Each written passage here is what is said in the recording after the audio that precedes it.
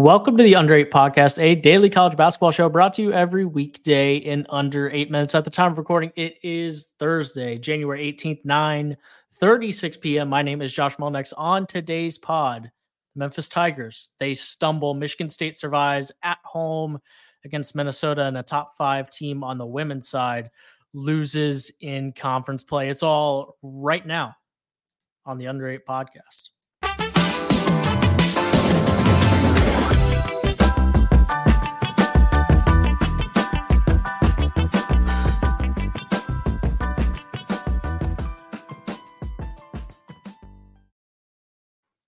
Josh Doring is here with me, Josh.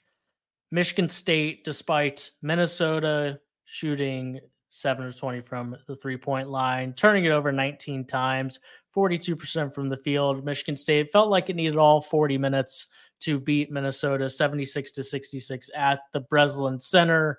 But nonetheless, the Spartans moved to 11-7 on the year, 3-4 in Big Ten play.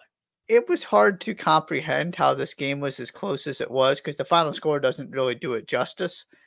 I mean, the answer was that Minnesota hit some threes and Michigan State hit 3 total. Sure. But points in the paint, it was 44-12. 44-12. Tyson Walker was really good, especially at the end, and that's kind of when the game finally turned and Michigan State put Minnesota away. Malik Hall, really good. 5th time in 6 games, 14 plus points. There just wasn't anything specific to point to about this is where Michigan State is going wrong, other than they weren't great defensively. But give credit to Minnesota, just kept making plays and finding a way to hang in a game they really had no business being in. But ultimately, Tyson Walker kind of seals the deal, and that's a game Michigan State has to have, and they got it. Yeah, you can't be doing this losing. You really can't be doing the whole losing at the Breslin Center thing, period. If you want to put together a resume that gets you any sort of a desirable seat at this point, at the very least, when someone comes into your building, walk away with a victory. Like you mentioned, Tyson Walker, 21 points of his own. Malik Hall, 16 and 12 on 6 of 12 shooting. Those were the centerpieces for Michigan State on this particular night, and Malik Hall on a pretty good stretch for himself individually. Yeah, they've needed somebody else. We've been talking about this all season, and he is starting to become that guy. And if you look at the numbers, it's not shocking that they're a much better basketball team from a record standpoint when he scores in double figures and gets to chip in a meaningful way. It's not like you can take, first of all, we've learned this season, don't take anything from any Michigan State game, basically, from an individual basis, because there hasn't been some kind of massive change coming off of that Baylor game. They were the better team. It shouldn't have been as difficult as it was.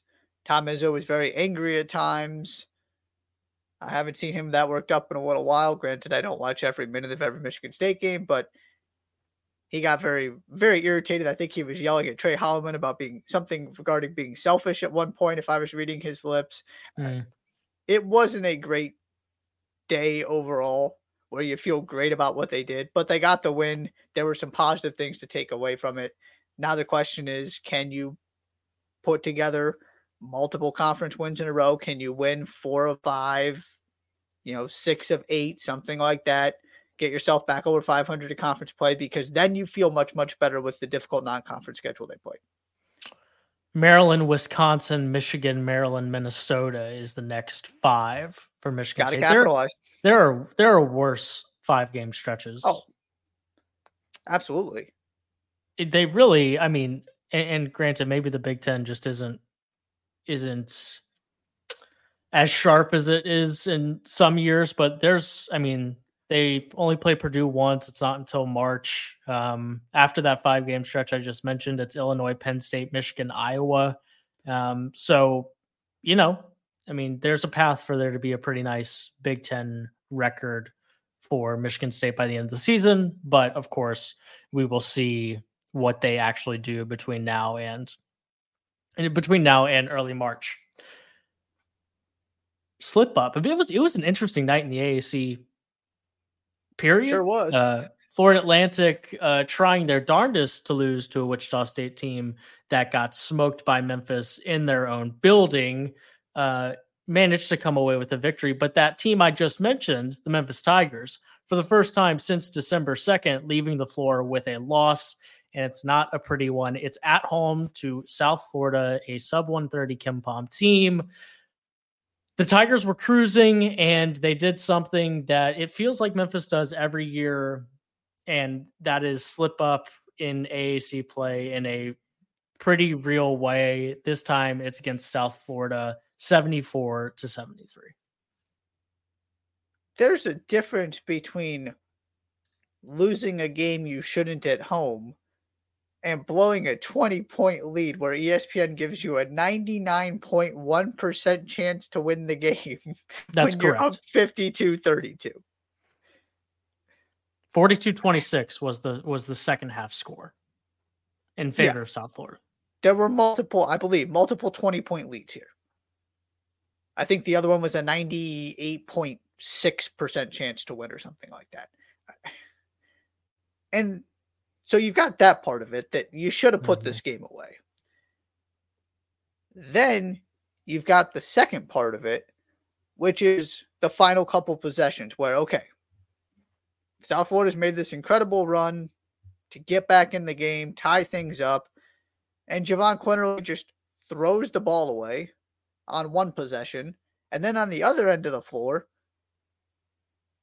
I think Kason Pryor is 6'11".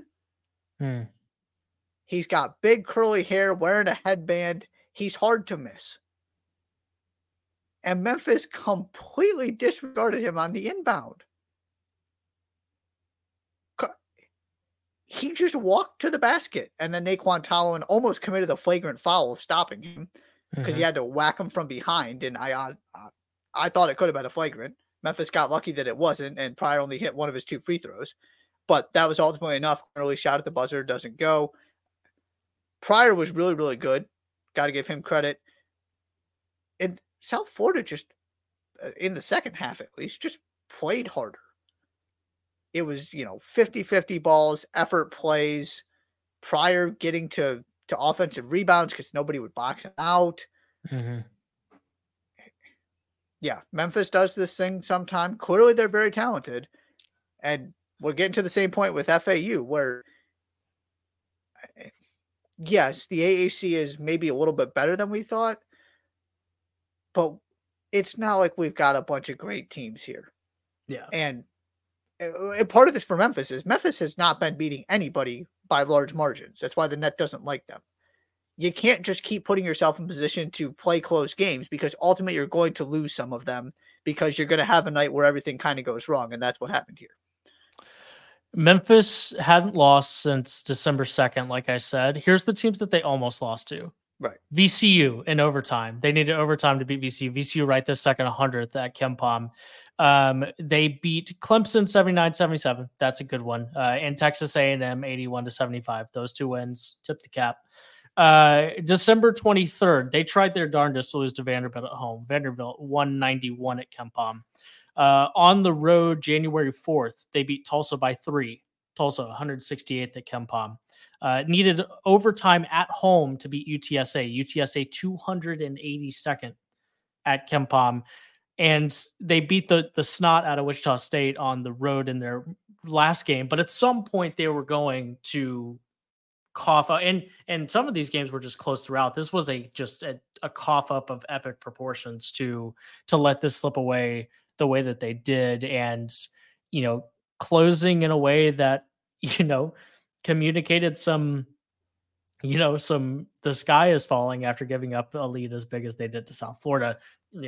Fouls, missed free throws, not capitalizing on offensive rebounds, all of these things. And at some point it was probably going to come back to bite them. And tonight it did. Yeah. It doesn't change the ceiling. No. It probably is difficult if you're Memphis and you're FAU to get up for all of these games when you know you can play with anybody in the country. At the same time, this is your opportunity to prove that by wiping the floor with everybody in the AAC. Mm-hmm. And that's more for FAU than Memphis. Right, FAU hasn't even played in this conference before. Mm-hmm. Let's not take it for granted before you've even stepped foot in it. When you know everybody's coming for you, which we don't need to talk about that. They got their win today. Wasn't pretty, but they got the job done. Yeah. I think the question for Memphis is always just how high is the ceiling? Because the floor is pretty low and they're going to have these games. Mm-hmm. But if you're going to put together a 2-3 loss AAC campaign, they have got to be better in the first 30-35 minutes of games to not have these 1-2 possession games that ultimately sometimes are going to go in your favor and sometimes aren't. And yeah, this wasn't maybe the best example because it was a catastrophic collapse, but they were asking for this by not being dominant the way that they could be. Final thing, let's give Amir Abdul-Rahim some credit here for what he's doing. He did a great job at Kennesaw State, which is why he's now got the South Florida job. And of course, they haven't been world beaters this year. But if I've got the stat from the broadcast right, I think they said South Florida was 1-26 on the road against top 10 teams in program history. Sure. There are some good things going on in this program. Amir Abdul-Rahim can really coach. Just wanted to give him a shout out too. The last 4 seasons before this one under Brian Gregory for South Florida, 14-18, 8-23, 9-23, 9-13, 14-17. You got one nice season in 2019 where they were 24-14, and you have to go all the way back to 2012 before you get a winning season before that. So 10-5, of course, who knows what's going to happen the rest of the way. Maybe they end up under 500, maybe they don't. But I would have to agree with you there. Last but not least, on the women's side, number 4 NC State walking into Miami, walking out with a loss, 73-59 Miami. Broadside of the barn, not big enough for NC State on this particular night. 18 of 64 from the field, 6 of 23 from deep. Snia Rivers, Madison Hayes, Isaiah James combined 9 of 39 from the field. That's probably not going to get it done on the road against an ACC opponent. Yeah. Leading scorer, River Baldwin, still not there. That is part of the story here. Both of these losses she did not play in.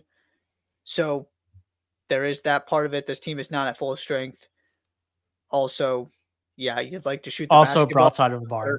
Yeah. Yeah. That's part of this too. So, can you make too many long-term implications? Probably not. The thing that is intriguing to me about this is just how wide open the ACC is at this point. When it looked for a while like this NC State, and it might still be the case when they are at full strength with River Baldwin in there, that this is clearly the class of the conference. But Virginia Tech's been up and down, have not looked quite as dominant. You have some other teams that have gotten off to good conference starts, but haven't had the kind of non-conference campaign that NC State did.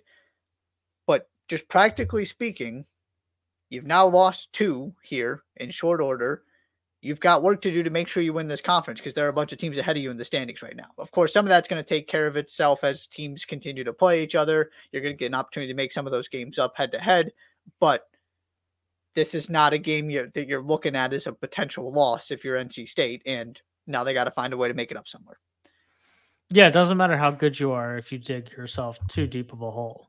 And not that 3-2 in conference when Louisville is 5-0 and Syracuse is 5-1 and North Carolina is 5-1. Like, that's not an insurmountable deficit. Certainly not with, only through 5 games of conference play. But at some point, right, it's the same thing with Purdue in the Big Ten.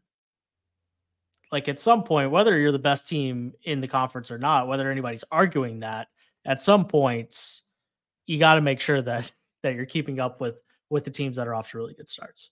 Yeah, see UConn on the men's side last year. Exactly.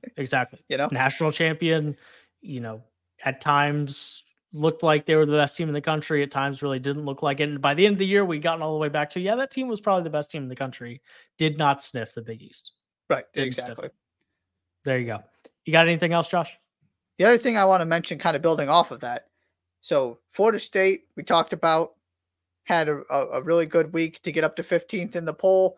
Lost to the aforementioned Syracuse, who's off to a really good start in ACC play. Virginia Tech just got smoked by Duke. This is just a wide open conference right now on the women's side. And then also LSU is trailing Alabama at halftime. So we're going to have to see how that one plays out. But some very, very interesting results, specifically in the ACC on the women's side. Not just that NC State game, but obviously when the number 4 team in the country loses, that's a pretty big deal. So that's the one we went with. There you go. There you go. That's going to do it for this edition of the Under 8 podcast. It is Thursday, January 18th, almost 10 p.m. Last show of the week. We'll be back on Sunday afternoon, evening, sometime in there to talk about what happened over the weekend. Not the biggest of headlines in college hoops this weekend. Some good conference games, but nothing that jumps off the page specifically as appointment viewing. So whatever comes of this weekend, I'm sure there will be upsets. I'm sure there will be interesting results. We'll talk about them on Sunday. Until then, please be safe. Be sure to subscribe to the podcast wherever you listen to your shows. Follow the Under 8 Pod on Twitter. Subscribe on YouTube. Thank you so much for being here, and we will see you on Sunday.